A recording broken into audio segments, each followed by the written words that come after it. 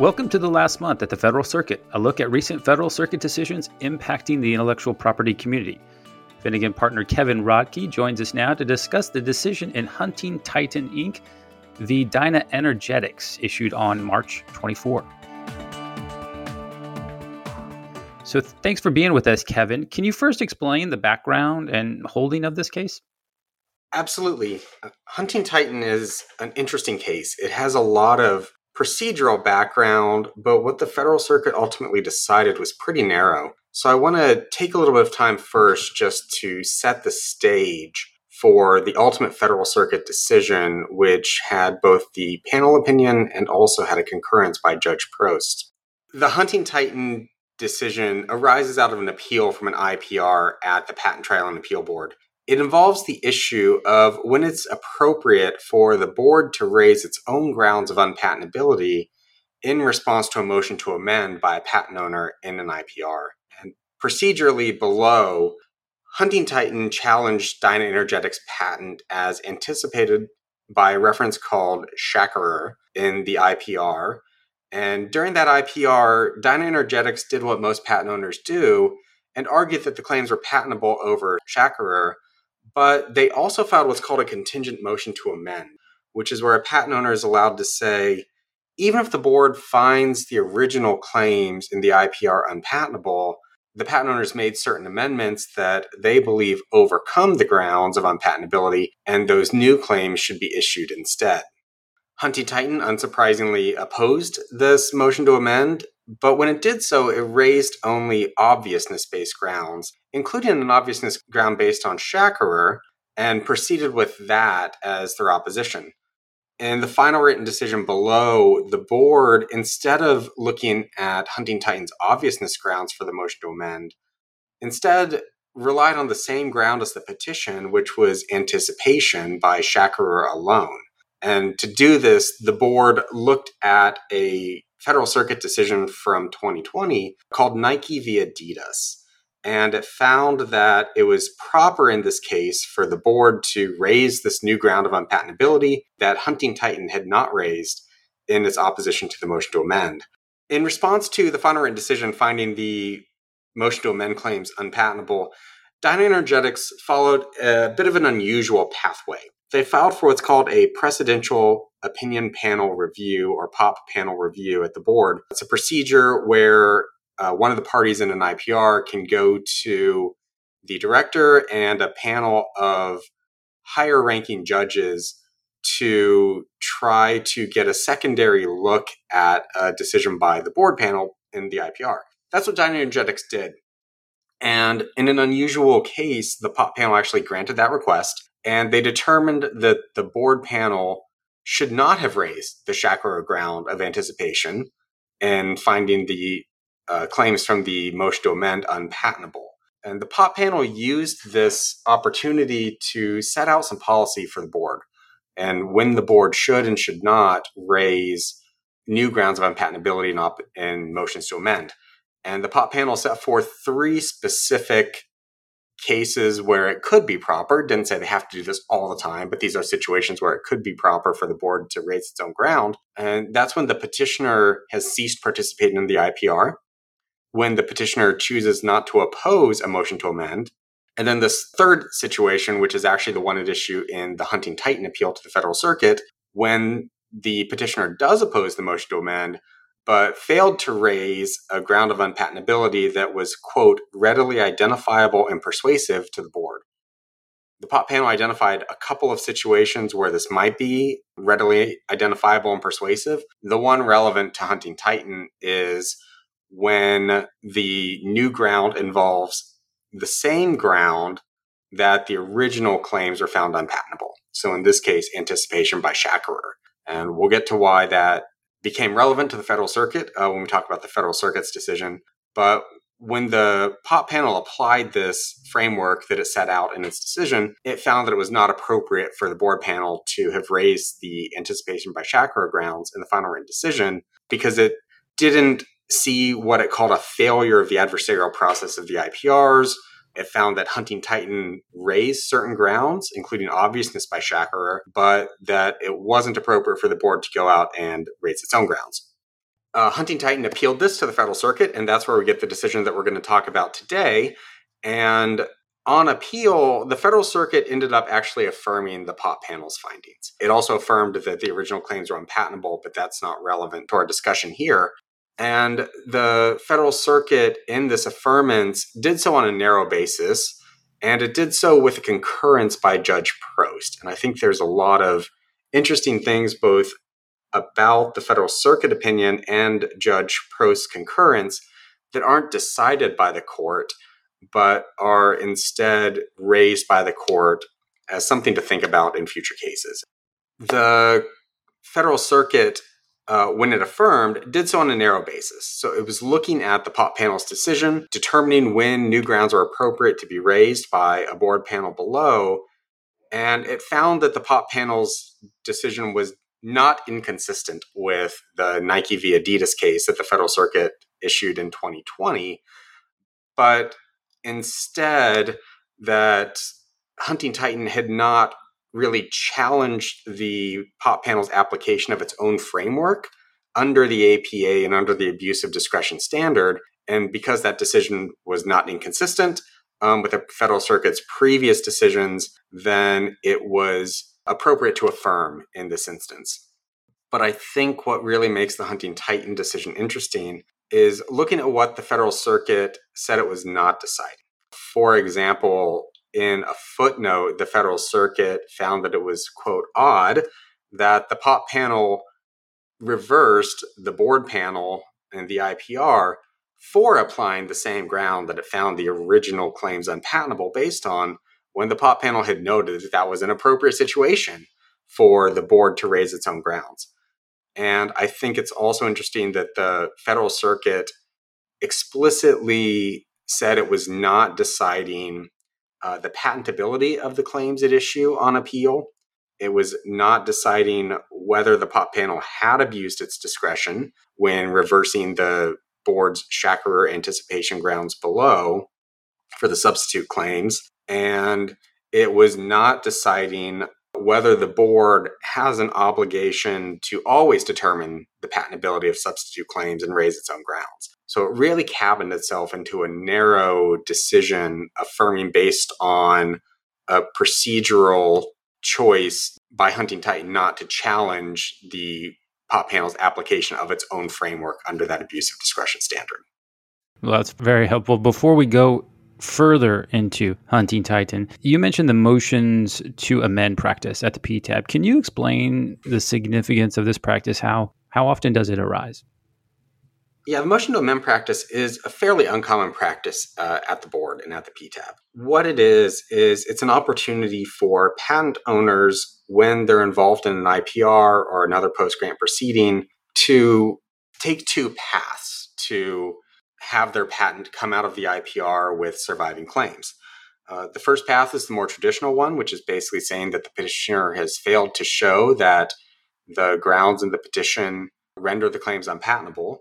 But patent owners can also raise amended claims. So they can make changes to the claims. Those changes have to narrow the claims, but they can use those amendments to say that the amended claims should be allowed out of the IPR and found that the petitioner didn't show that they were unpatentable.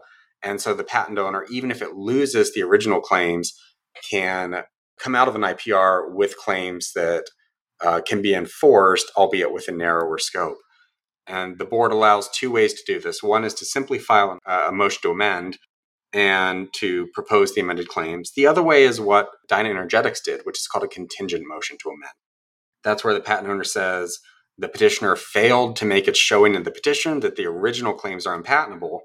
But in the alternative, if the board finds the original claims unpatentable, then the patent owner has proposed these substitute amended claims that are narrower and overcome the grounds that were set forth in the petition, and the board should allow those claims out as amended.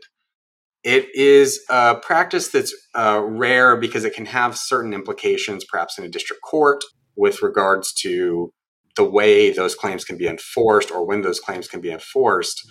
But it's a process that's open to patent owners. It's just not frequently used. Very helpful. You mentioned a Nike v. Adidas Federal Circuit decision. What's the relevance of that? I did. And Nike v. Adidas, as I mentioned, was a Federal Circuit decision from 2020.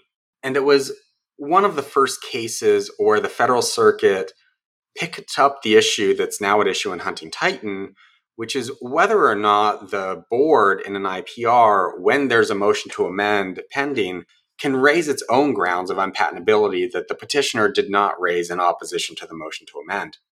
The Nike v. Adidas case found that it was appropriate in that case for the board to raise a new ground not raised by the petitioner, and it was allowable under the Administrative Procedures Act, but Nike v. Adidas did not go and answer the question of when the board should be allowed to raise its own ground. Instead, it found that it was proper, but the Nike v. Adidas case actually sent the case back to the board for a different issue under the Administrative Procedures Act so that the patent owner there could actually brief the issue because the patent owner had not had the opportunity to provide its input on the board's new ground of unpatentability. So it was a different issue at Nike v. Adidas, and then Hunting Titan is now a furtherance of the case law that was started in Nike v. Adidas when the board can raise its own grounds.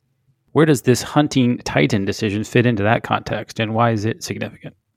Hunting Titan has, I think, two significances.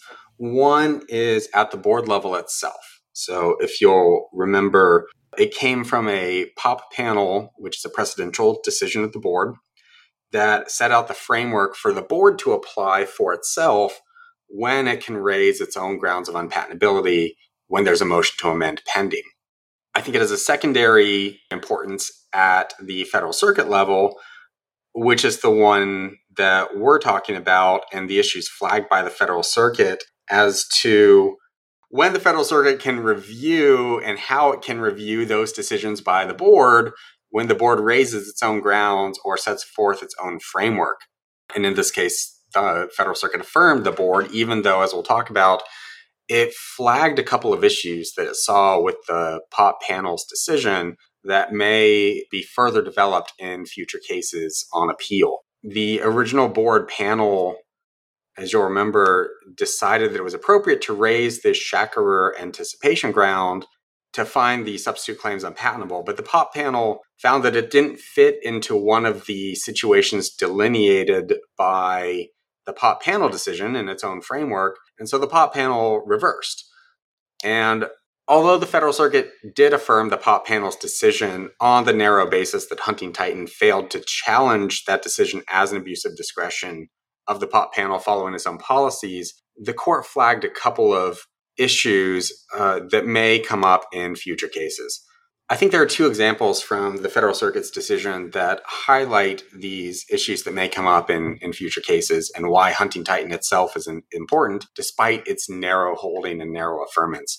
The first is the Federal Circuit in the Hunting Titan decision found, in its words, certain things were, quote, problematic about the POP panel's reasoning. And one of those was that the board should raise its own grounds of unpatentability only in, quote, rare circumstances. First, the court didn't decide whether or not this was correct, but it did note that there are circumstances where a petitioner may lack incentive to oppose a motion to amend, such as when the petitioner is no longer participating in the IPR or where it doesn't oppose a motion to amend. Those may not fall under rare circumstances where it's appropriate for the board to raise its own grounds. Second, the Federal Circuit found that it was, again, the Federal Circuit's words, quote, odd, that the POP panel identified one of the situations where the board could raise sua sponte grounds as when the new ground is the same ground as the original petition.